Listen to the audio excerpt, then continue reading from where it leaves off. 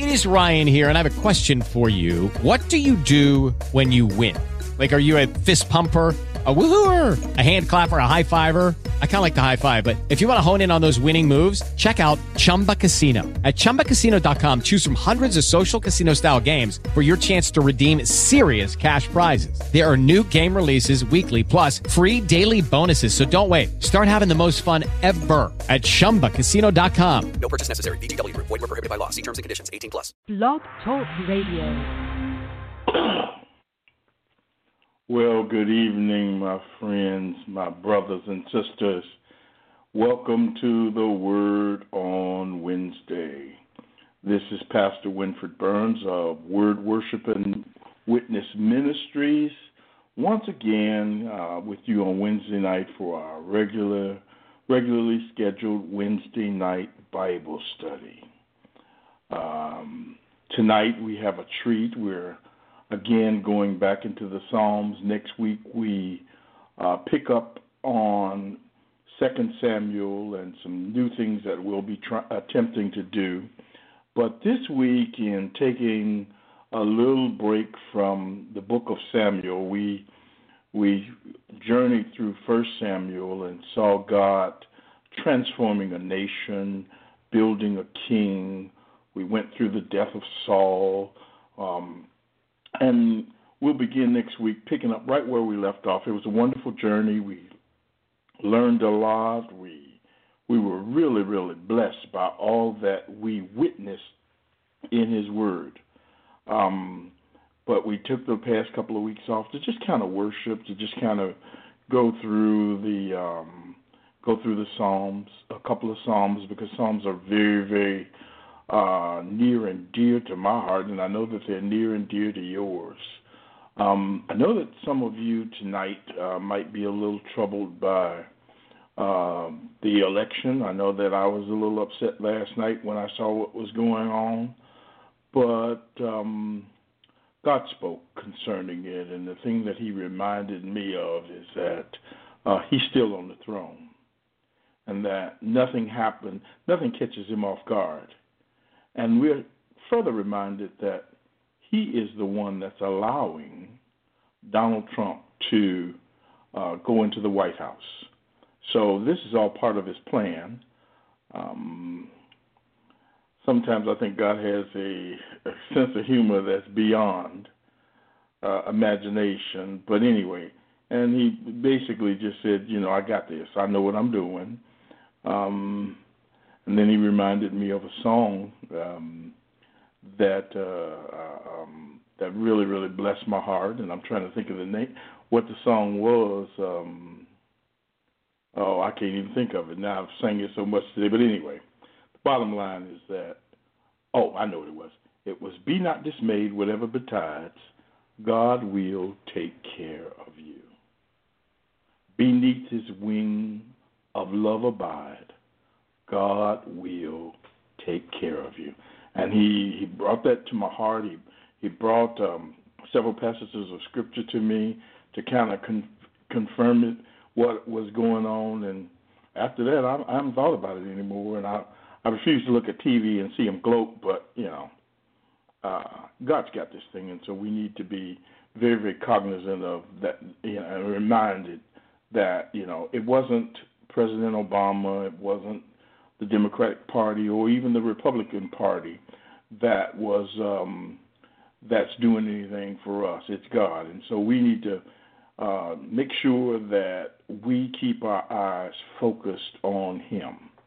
But in any event, let's pray. Let's get ready to get into the Word. Get your Bibles. Get your Bibles. Get your pens and papers. In His name we come to say thank you. We thank you, O Master, that you are Lord.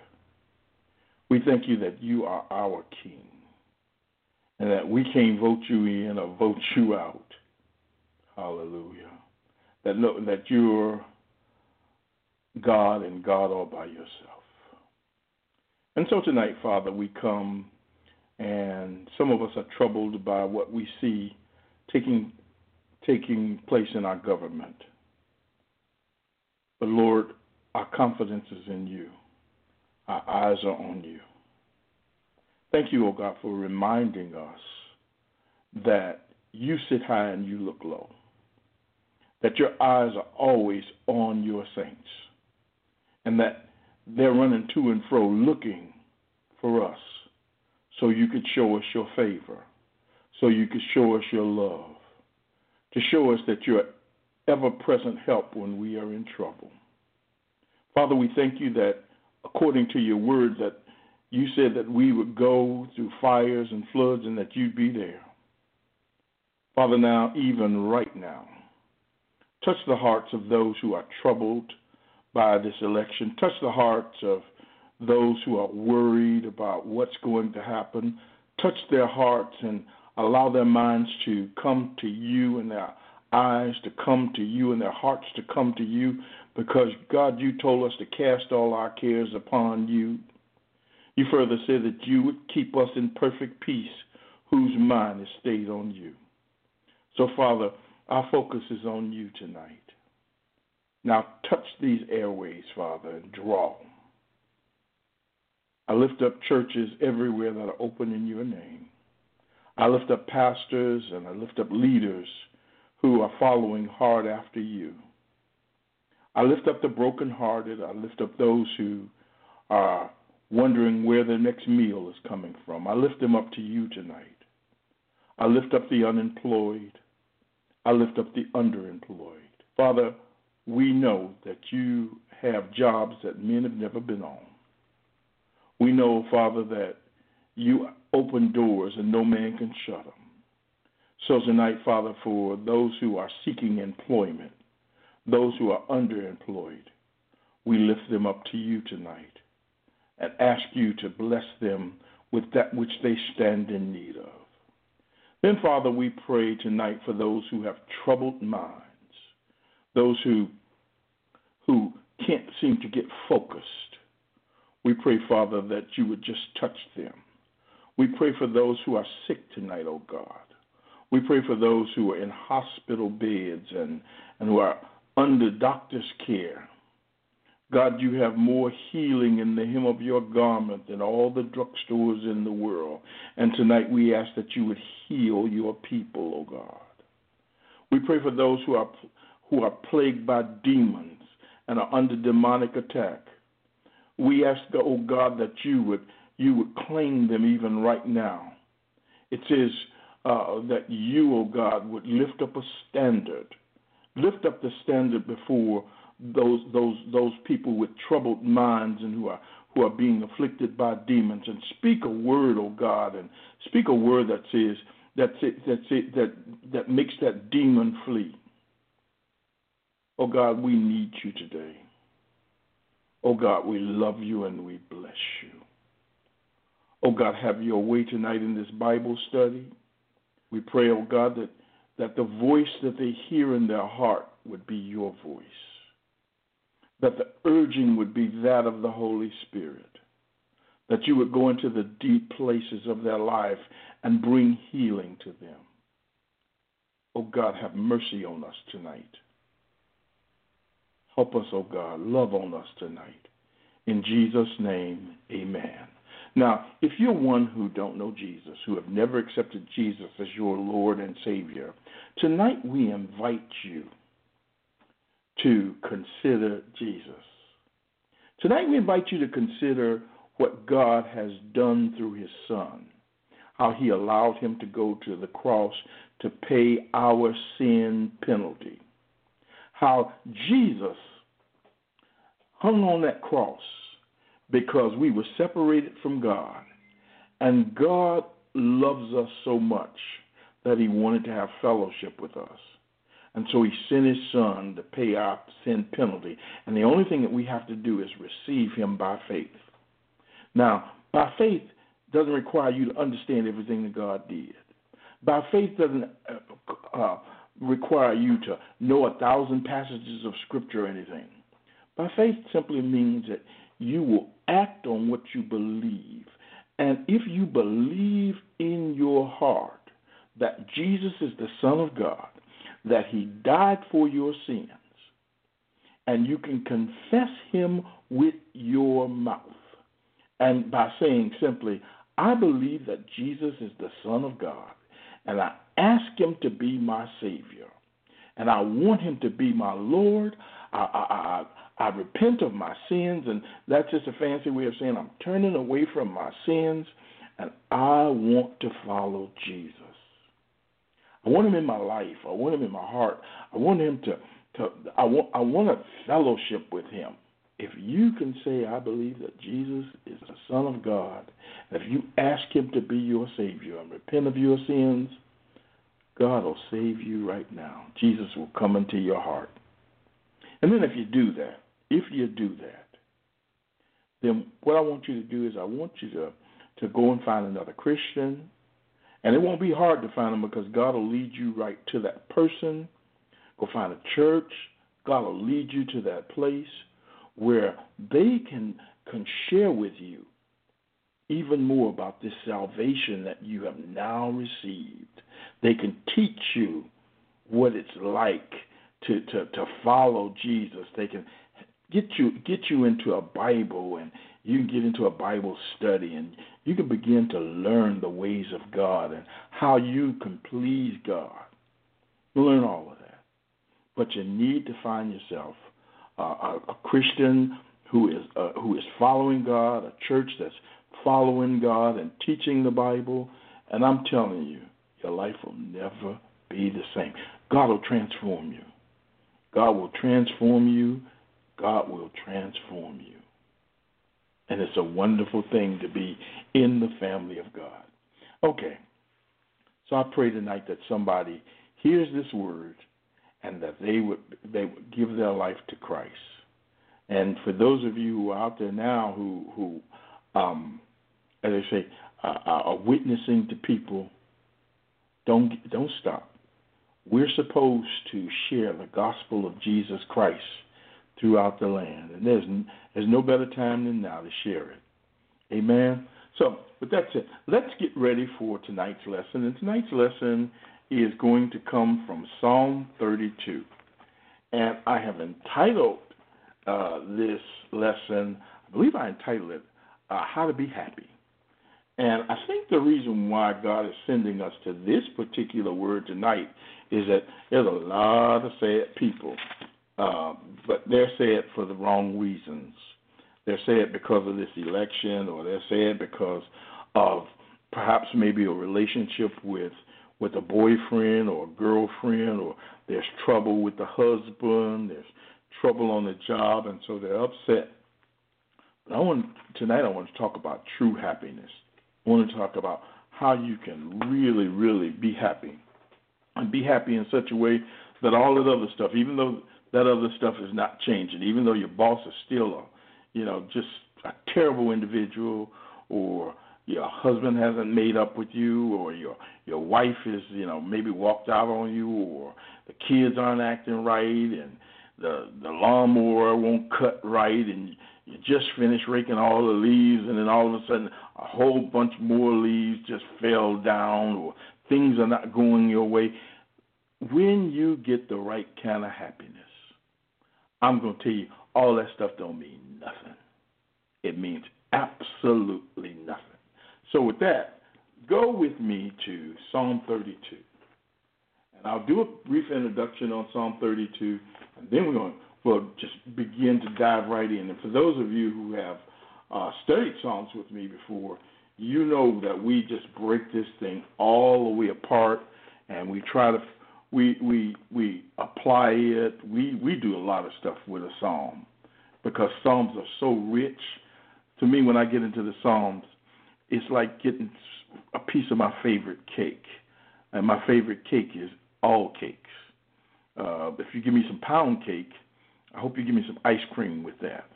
But the rest of them cakes, like coconut and carrot and chocolate and German chocolate and vanilla and lemon and banana and any kind of cake that you can come up with other than sugar-free cake. I don't know sugar-free cake. That's not cake. That's not cake at all. That's just some bread.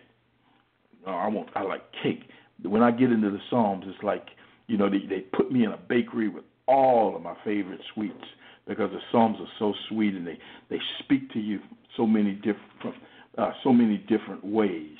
I mean, you got Psalms of worship, and then you got Psalms of praise, and you have Psalms that teach, and you have Psalms that help you cry. They're called laments. And then you have Psalms that help you, get your anger out. All of the Psalms are just so rich and wonderful, and they span the range of human emotion, and they're just wonderful, wonderful. And we don't spend enough time in them, and more importantly, we don't spend enough time studying them. But go to Psalms 32, and we'll talk a little bit about this psalm. I'm taking my time getting over to Anna. I know you guys out there that got those iPads, iPhones, and stuff. You guys are all over this. But it's Psalm 32, and one of the things that you have to understand about Psalms is Psalms are Hebrew poetry. And I've taught this before. I'll teach it again. When you look in your Bible, you'll see that the way they're broken up, and if you got an NIV Bible, if you just scan and look down, and you'll see in some places there's a double space.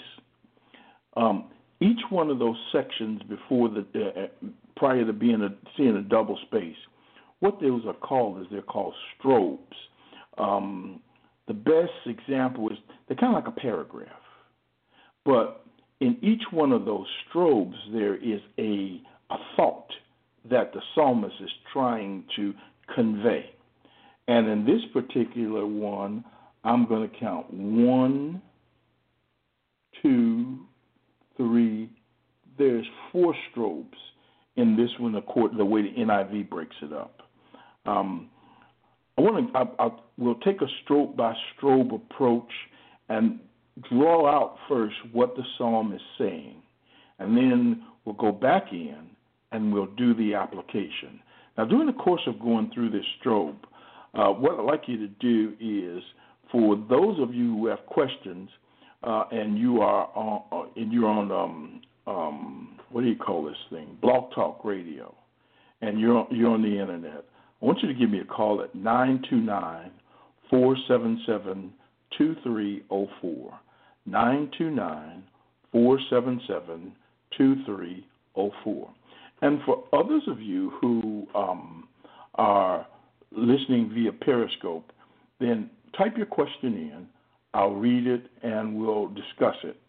I'd like this study and all studies to be discussions, and I want to tell you that no question that you have is a dumb question to me, because if you got it, then somebody else probably wants to ask the same question, and further, it's probably one that I've asked, and if I haven't asked it, then it'll be a great thing for me to hear the question, so then we can explore and look for an answer together. Amen?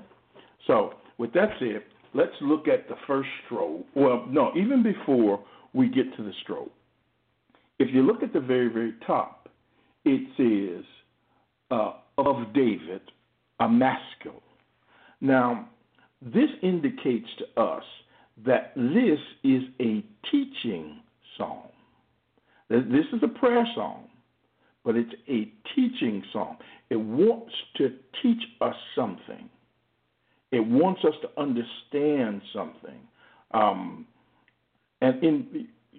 as you go through the Psalms from time to time, what you'll see is the prayers of an individual or the prayers of the church.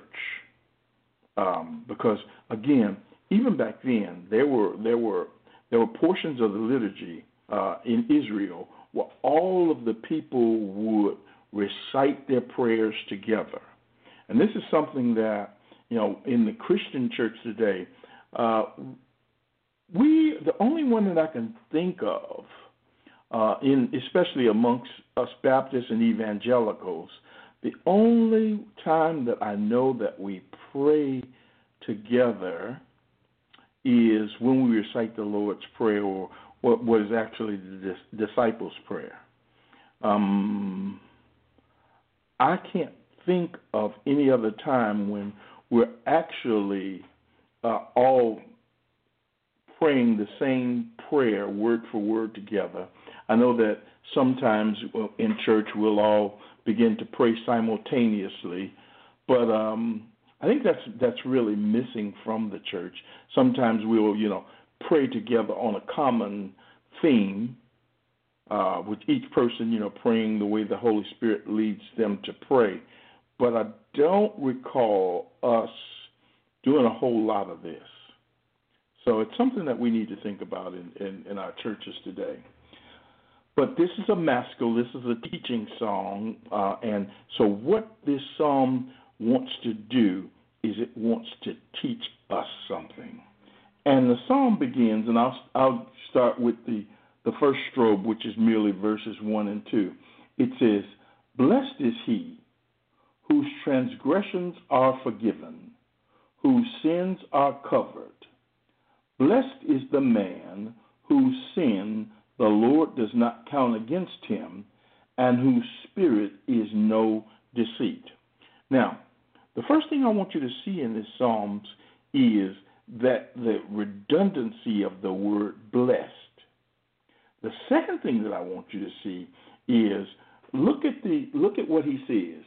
He says, "Whose transgressions are forgiven, whose sins are covered, and whose sin the Lord does not count against him." Now, you see the word transgression, you see the word sin, and this is in the NIV version, and then you see the word sin again. Now, when you look at other translations, that second sin that you see in verse 2 is actually a different word from the first one. I think the first sin in the Hebrew is hatah, which means sin, which is translated sin. And the second word that is in there, awan, which NIV translates as sin, but the actual translation is inequity. So what you have is three different words here now. You have, or three different descriptions of sin. You have transgressions, you have sin, and you have inequity. And so what's the difference? Well, first, let me back up just a little bit. I want to grab my notes because I like to do things in order, and there's a lot of stuff floating around the top of my head, and if I don't have my notes in front of me, then I'm not in order. I mean, there's a couple of reasons why I always use notes. One of the reasons that I use notes is because that way I stay on track and I don't go off on tangents. Because when this brain up here, sometimes it just go off someplace thinking about something, and the next thing you know, we're supposed to be talking about Psalm 32, and I'm stuck someplace in Mark or Luke or something like that because that's something that I'm studying or that's something that's on my mind. So it keeps my thoughts narrow. Okay, so the first thing that I wanted that this psalm says to me is that it says, "The man who has received forgiveness is a happy man." So if you really want to be happy, make sure that you've been forgiven. And let me take it a little bit further, and just these two verses, and I'll show you how I get that out of there. If you really want to be happy, make sure you have been completely forgiven. Now, why do I say that? Well, first of all, let's get to the happy part. That word blessed actually means happy. The word blessed means happy. And happiness or being happy is having a feeling or showing that you have pleasure or contentment. So happiness is being content. Happiness is a feeling of pleasure. And so a lot of times when you say, "Ooh, she come up in here mighty happy today," because she came up in here maybe singing or smiling. And so her outward countenance or his outward countenance shows that this individual is in a state of contentment or this individual is enjoying themselves. And so the Bible says that happy is the man whose transgressions are forgiven. Now let's deal with that word transgressions. A transgression is an act of rebellion or disloyalty. It is a premeditated crossing of the lines of God's laws. A transgression is premeditated rejection of God's authority. It is us thinking about what God has said do, and it's basically saying, I ain't doing nothing. I won't do that. That's a transgression. When we purposely rebel against the word of God, we have committed a transgression. So let me give you an example of that. So the word of the Lord says to us that we're to forgive, that we might be forgiven. And somebody has done something, and I don't care how egregious it is, God tells us to forgive. And remember the conversation that he has, well, how many times should I forgive him? 7 times? No, 70 times 7. Basically meaning, how much forgiveness they need, you give it to them. But there are some of us, and, I have to hold my hand up because, every now and then I struggle with, I get that I'm still being dealt with about that. I want to get them back first, and then I let them go.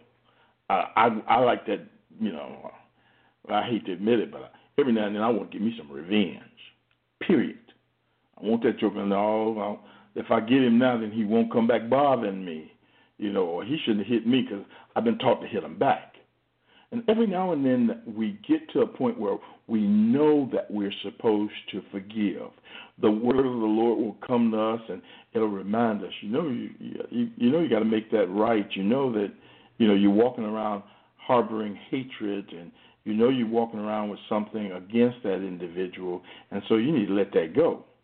And we basically say, no, not until they do this or not until they do that. There are no conditions given on forgiveness. We're just supposed to forgive. And when we refuse to obey what God has told us to do, we have transgressed. We have transgressed. But happy is the man whose transgressions are forgiven. It further says that happy is the man whose sin. Now let's talk about sin, that word hatan.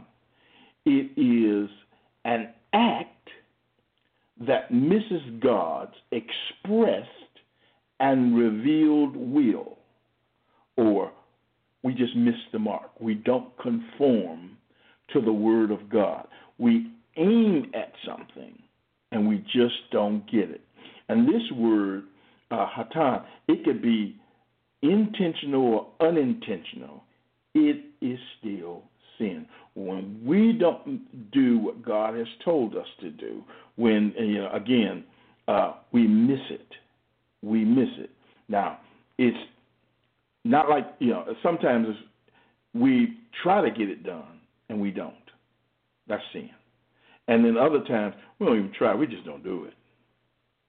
That's what God calls sin, when we don't comply with the word of God. And the third one, and I'm going to go back to these because there's a lot of meat there. The third one it says is this is the inequity. It says that whose sin the Lord does not count against him. Now, this is that inequity. And when we look at inequity, it is a crooked or wrong act, often associated with conscience and intentional intent to do wrong. So This is us getting over on folk. This is us scheming and cheating. This is us intentionally doing something that we know is wrong to someone else. So if we know we owe somebody some money, this is us ducking that individual so we don't have to pay them. If we know that it is our turn to do something, and rather than do it, we devise some kind of lie and say, you know what, this is why I'm not doing this, or this is why I can't do that. That falls under the category of inequity. It's us being perverse and crooked. It's us cheating. It's us lying. It's us stealing to try to not walk upright in our relationship with God and man, but instead to get over on somebody. That's an inequity. And so he says that the man who sin is, the Lord does not count against him. The man who's inequity, the Lord does not count against him. And because why is it? Why is God doing that? Because when that man is in that state, and there's a reason why he's in that state, and we'll get to that in the second strobe. A person in that state is happy. A person who has been completely forgiven is a happy person. Isn't that something? A person who has been cleansed of his transgressions, who has been cleansed of his sins, a person who has been cleansed of his iniquities. Now look at the last line on that, on verse 2. It says, and whose spirit is no deceit. And when we talk about deceit, whose spirit there is no falsehood, whose spirit there is no treachery, whose spirit there is no guile.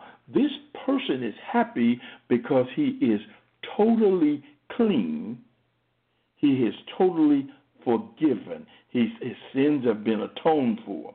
And what the psalmist is describing is a person who, through God's forgiveness, is in a proper relationship to God. His transgressions, sins, and inequities have been properly dealt with through acts of confession and sacrifice.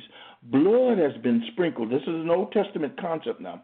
Blood has been sprinkled.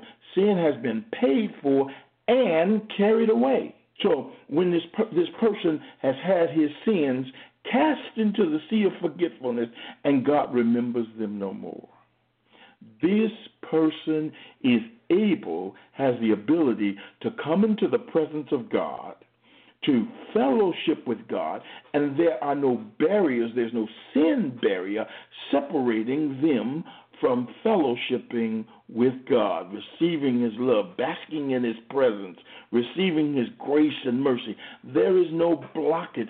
It's me being able to go to my Father and say, Daddy. And when you can do that, of course you'll be happy. What does the Bible say? In the presence of the Lord. How's it go? In his presence there's fullness of joy, and at his right hand there are pleasures evermore. That's what that person is experiencing. And when you got that, of course you're happy. But now look at verse 2. And this is what the psalmist begins to testify in not verse 2, but in the second strobe, which begins at the third. It's verses 3 and 4. It says, when I kept silent, my bones wasted away through my groanings all day long. For day and night your hand was heavy upon me. My strength was sapped as in the heat of the summer. Selah. Let me deal with that Selah first. That Selah means take a pause and consider this. Look at the wording, and we'll break the wording out a little bit in a second and told you the implications of the words. But look at what he says. He says, when I kept silent, my bones wasted away. It's almost like something was eating his bones, eating it at his insides. He says, do my groanings all day long. Now he's magnifying and showing you that I was in pain. There was a pain that had me groaning all day long. He says, for day and night your hand was heavy upon me. Look, he's in a state of unforgiveness. And that's what he's trying to show. He says, when a person is in a state of unforgiveness, when a person is walking around carrying his transgressions, carrying his sins, carrying his iniquities with him, and when a person hasn't dealt with their problems, he says, for me, it was like, oh, was I in pain? Oh, I was moaning and groaning. And why? Because the hand of God, he describes. He says, the hand of God was heavy upon me. When we get ourselves into a position where we're walking around with unconfessed sin, it is just as if God is pressing down on us. And it is almost like he's judging us, but he's not quite judging us, okay? But there is a hand of discipline. There is a feeling of discomfort. Have you ever, here's one way. Have you ever done something wrong, knew it was wrong, you knew that sooner or later your parents were going to find out, and you was walking around with that thing inside of you, and you couldn't get no peace at all, and you wanted to go tell mama and go and get the whooping and get it over with, but you were scared to get the whooping, and you just wanted her to just kind of find out so you can go and get your whooping, because that feeling of guilt, that feeling of that fear, you know, even if they told you, come on, let's go outside, you can go outside and play. Playtime wasn't that good because you were always thinking in the back of your mind, oh, I'm going to get it. I know I did wrong. Or if they took you to McDonald's and said, you can go and get your favorite meal, the food didn't taste right. Why didn't it taste right? Because you knew that you were carrying that. And this is what the psalmist is describing of a person who is under the hand of God in a negative way. He says, when I didn't confess, he says, when I kept silent, that's what that means.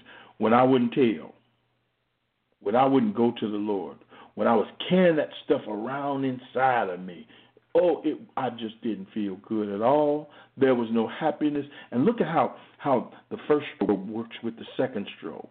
It's the exact contrast. On one, you're happy, and the other one, you're sad, and you feel like you're dying. He says, my strength was sapped as in the heat of summer. What he's saying there is, what he's saying is that I was just getting all dried up. You ever seen a plant in the summertime and without water, and the sun just keeps beating down on it, and the plant just slowly but surely begins to wilt because they can't get any nutrients, they can't get any water, and as they say, even though the plant is deep down in the ground and got roots deep down in the ground is so dry that they just can't get anything to nourish themselves. And so this plant is slowly but surely beginning to lean over and wilt and then die. That's what it's like when we walk around with unconfessed sin. We're going to, as they say, we're just going to dry up and die. But then he comes back and he says, Selah, just like I said, think about that. Take some time to consider that. What do you mean? What do you mean, Pastor? Well, first of all, think about this for a second. What kind of stuff are we walking around with right now, and what do we need to do with it? In your life right now, are you experiencing true happiness or not? I mean, even if you're undergoing trials and tribulations, even if you're suffering for righteousness' sake, when you are suffering for the kingdom, there is an element of joy, there's an element of happiness that's always there. And Paul and Silas, a classic example, they got beat and thrown in jail, but there was something inside of them. There was a hope inside of them. They knew that they were doing the will of God, and they were suffering for righteousness' sake. And subsequently, they were able to go in and worship and sing songs of praise, hymns and songs of praise to God, even in that condition. So if that's not your case, why aren't you happy? Is it because there's something going on the inside? Are you harboring something? Are you holding on to something? Did you do something that you think was so egregious that you can't go to God with it? That's what this psalm is teaching us about. He says, go to verse 5. Then I acknowledged my sin to you and did not cover up my iniquity. I said, I will confess my transgressions to the Lord, and you forgave the guilt of my sin. And you come to another Selah. So what's he saying? When I acknowledged my sin, when I came to you, God, and I said, look, this sin right here, this transgression right here, this inequity right here, that's my stuff. This belongs to me. I did this, and I'm sorry, and I need forgiveness. When I came to you, not trying to make a whole bunch of excuses and not trying to say, well, I didn't do this, or lying, or when I opened up my mouth and just said it just like it was to you, what happened? It says, when I confessed, you forgave me. Just in case you're following along and you're trying to get my points out of each thing, and I'm not even looking at my notes. I'm just running through. But I had 3 great points here that I wanted you to be able to write down. The first one from verses 1 and 2 is the forgiven man is a happy man. The second one that covers verses 3 and 4 says, an unforgiven man is in a state of misery. And we talked about that. And then the third one, which goes to verses 5, 6, and 7. 5 and 6. No, just 5.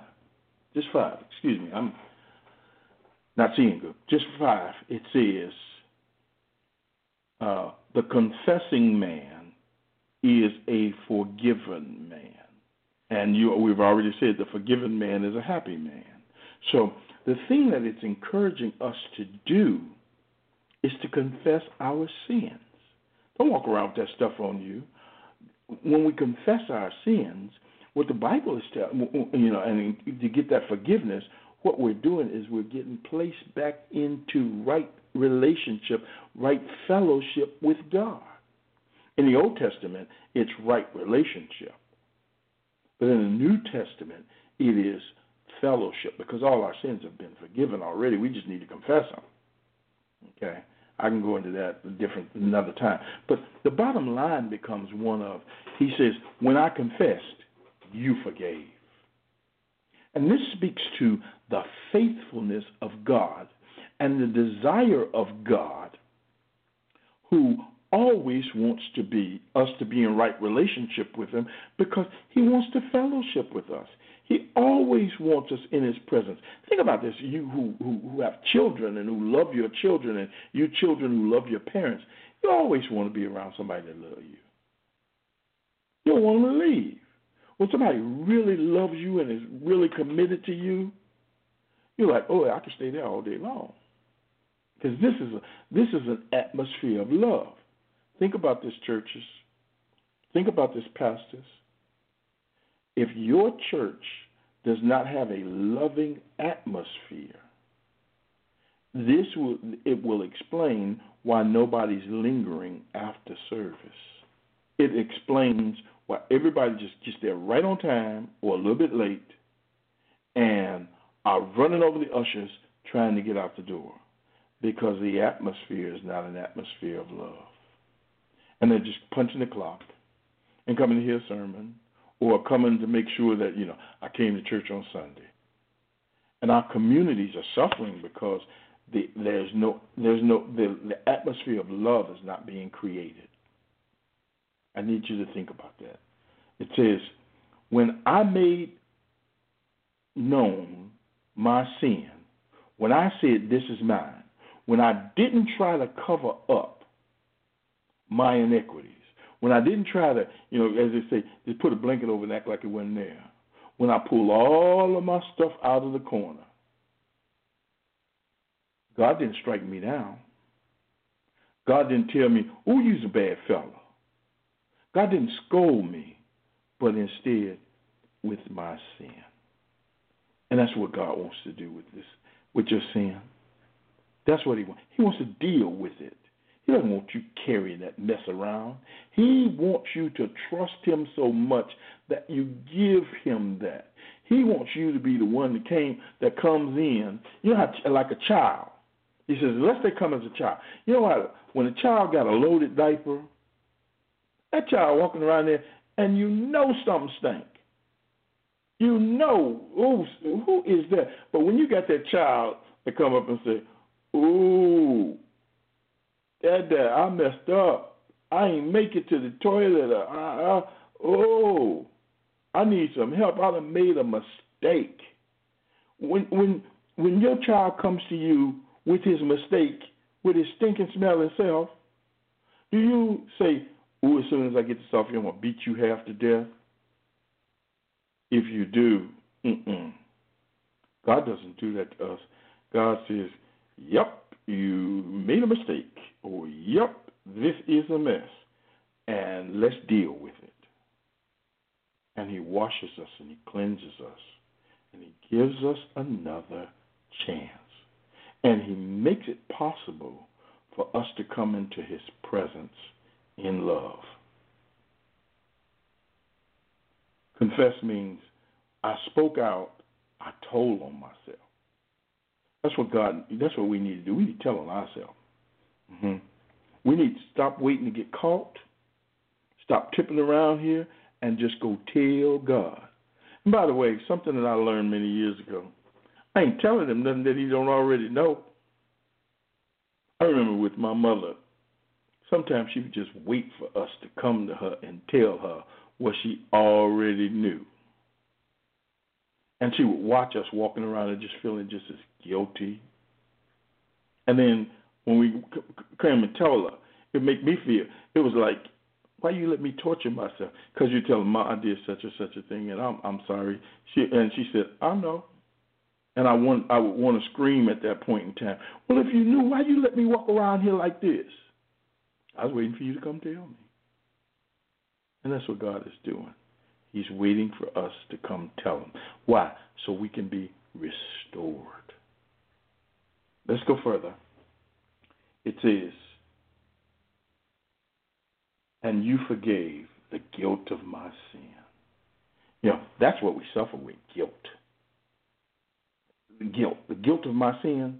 I mean, that you forgave. You even took away that guilty feeling. I'm walking around here feeling all bad. You're feeling all bad because your conscience is telling you that you're out of fellowship with God. What you've done is wrong. And your conscience is tearing you apart. And rather than you just go ahead and say, I'm going to deal with this, you take it as long as you can. And then all of a sudden, Sunday morning come around and the preacher preaching, and the next thing you know, you hollering and crying and wanting to fall out at the altar and all of that. You could have dealt with that a long time ago. Really, you stop all that crying. Go ahead and just tell the Lord. And when you tell him, of course, there's going to be some tears. Why is there going to be tears? Because you're really sorry. It's called godly sorrow. And that's what the expression is. That's what they're expressing here. And God forgave. God didn't throw them away. God forgave. Let's keep going a little further. It says, therefore, and this is the teaching part, okay? He's been teaching all along, but now he's really God is getting ready to speak, and God is getting ready to tell you something, because there's a change in voice here. Listen to this. It says, oh, wait a minute, hold on. I'm a little early. It says, therefore, let everyone who is godly pray to you while you may be found. Surely when the mighty waters rise, they will not reach him.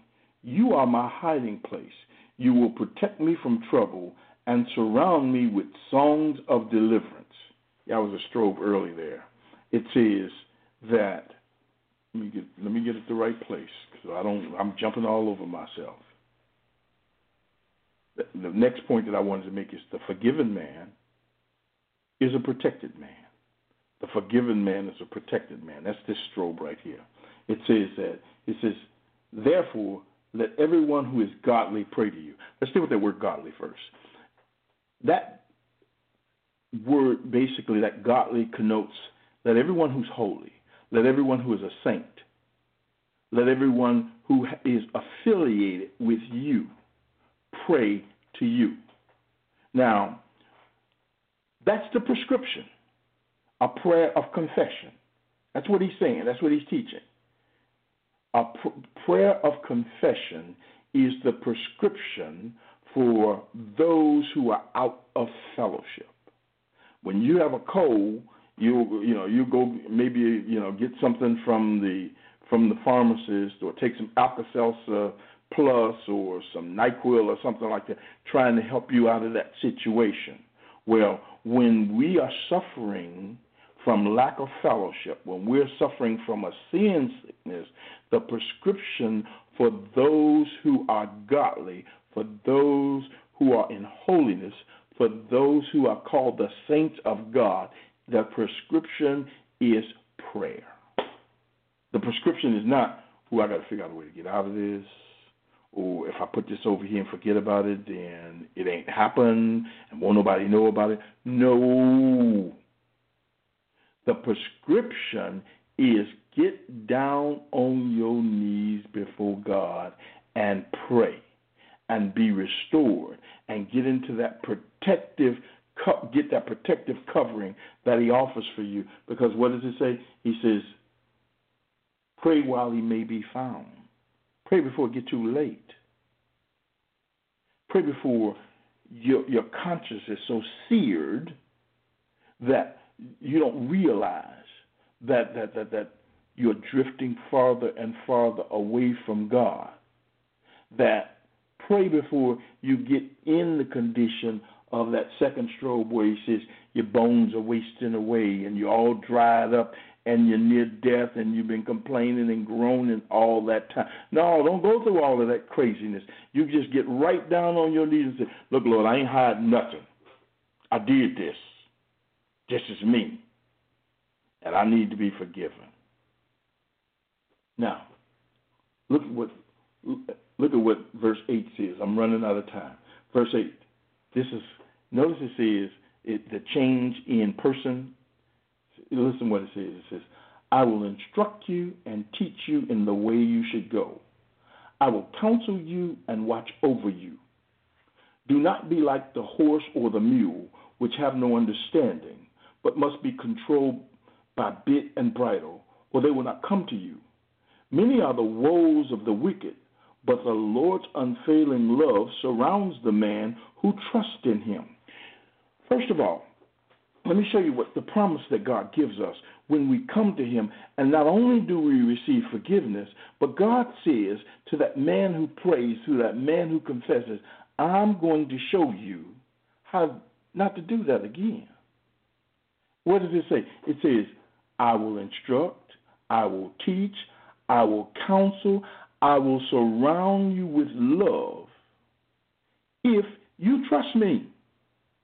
When you come to me and you confess, that is an act of faith.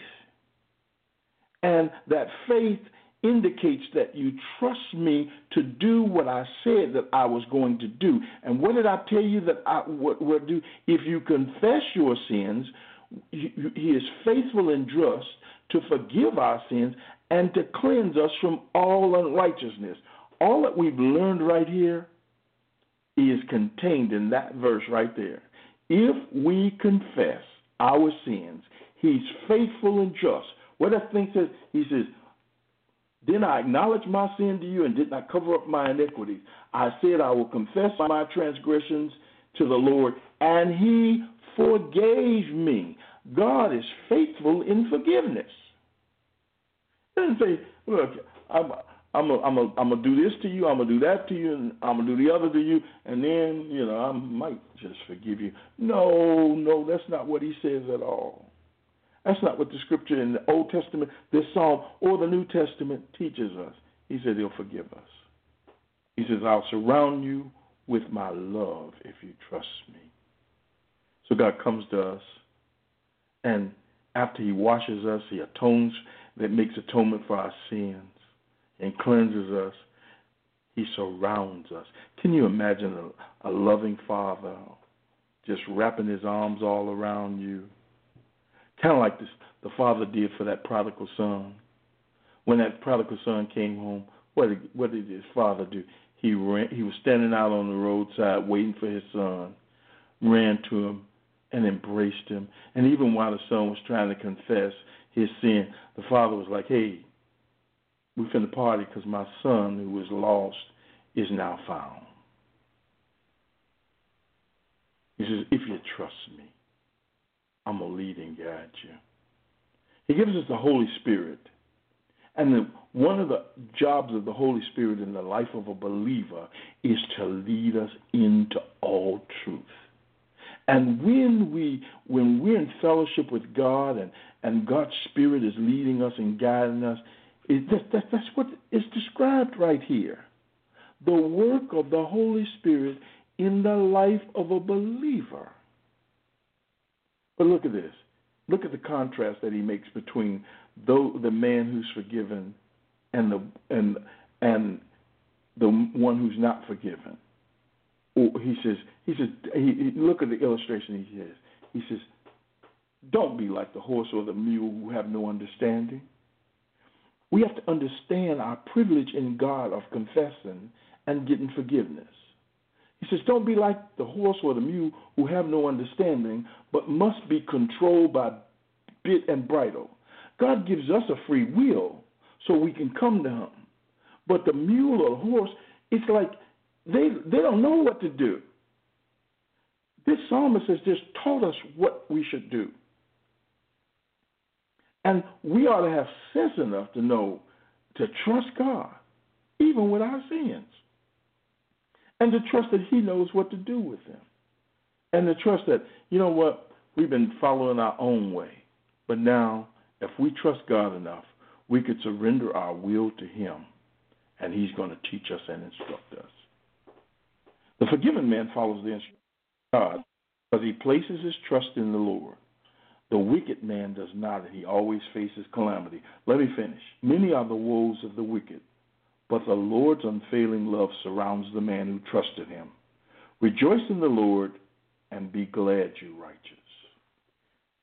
When we are forgiven and when we're in right standing, it leads us to a place of worship.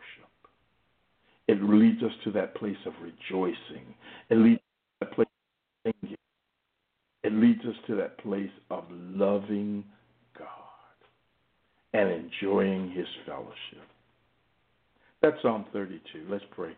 Eternal God, our Father, it's in Jesus' name that we come to thank you, that you tell us that happiness is having a right relationship with you, and that those of us who have fallen out of fellowship with you, those of us who have sins unconfessed, inequities unconfessed, transgressions unconfessed, can come to you and find mercy and help in our time of need.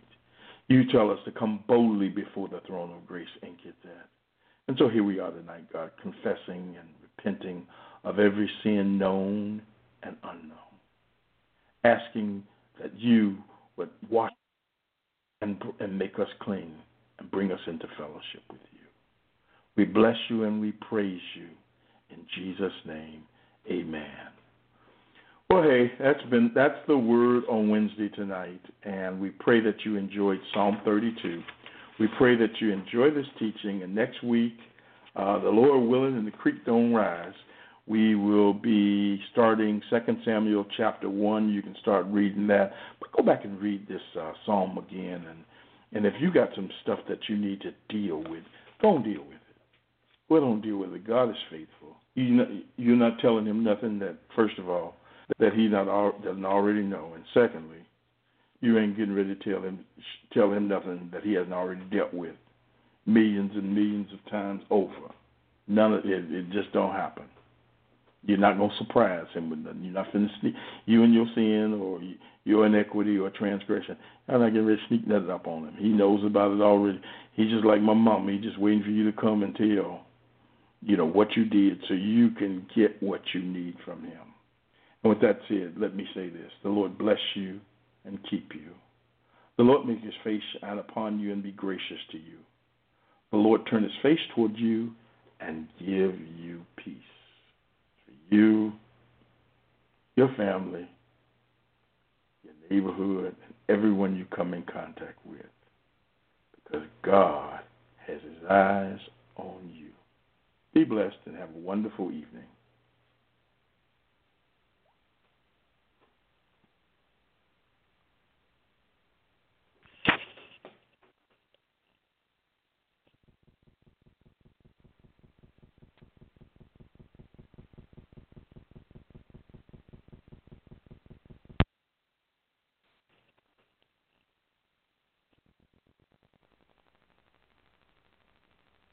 With the Lucky Land Slots, you can get lucky just about anywhere.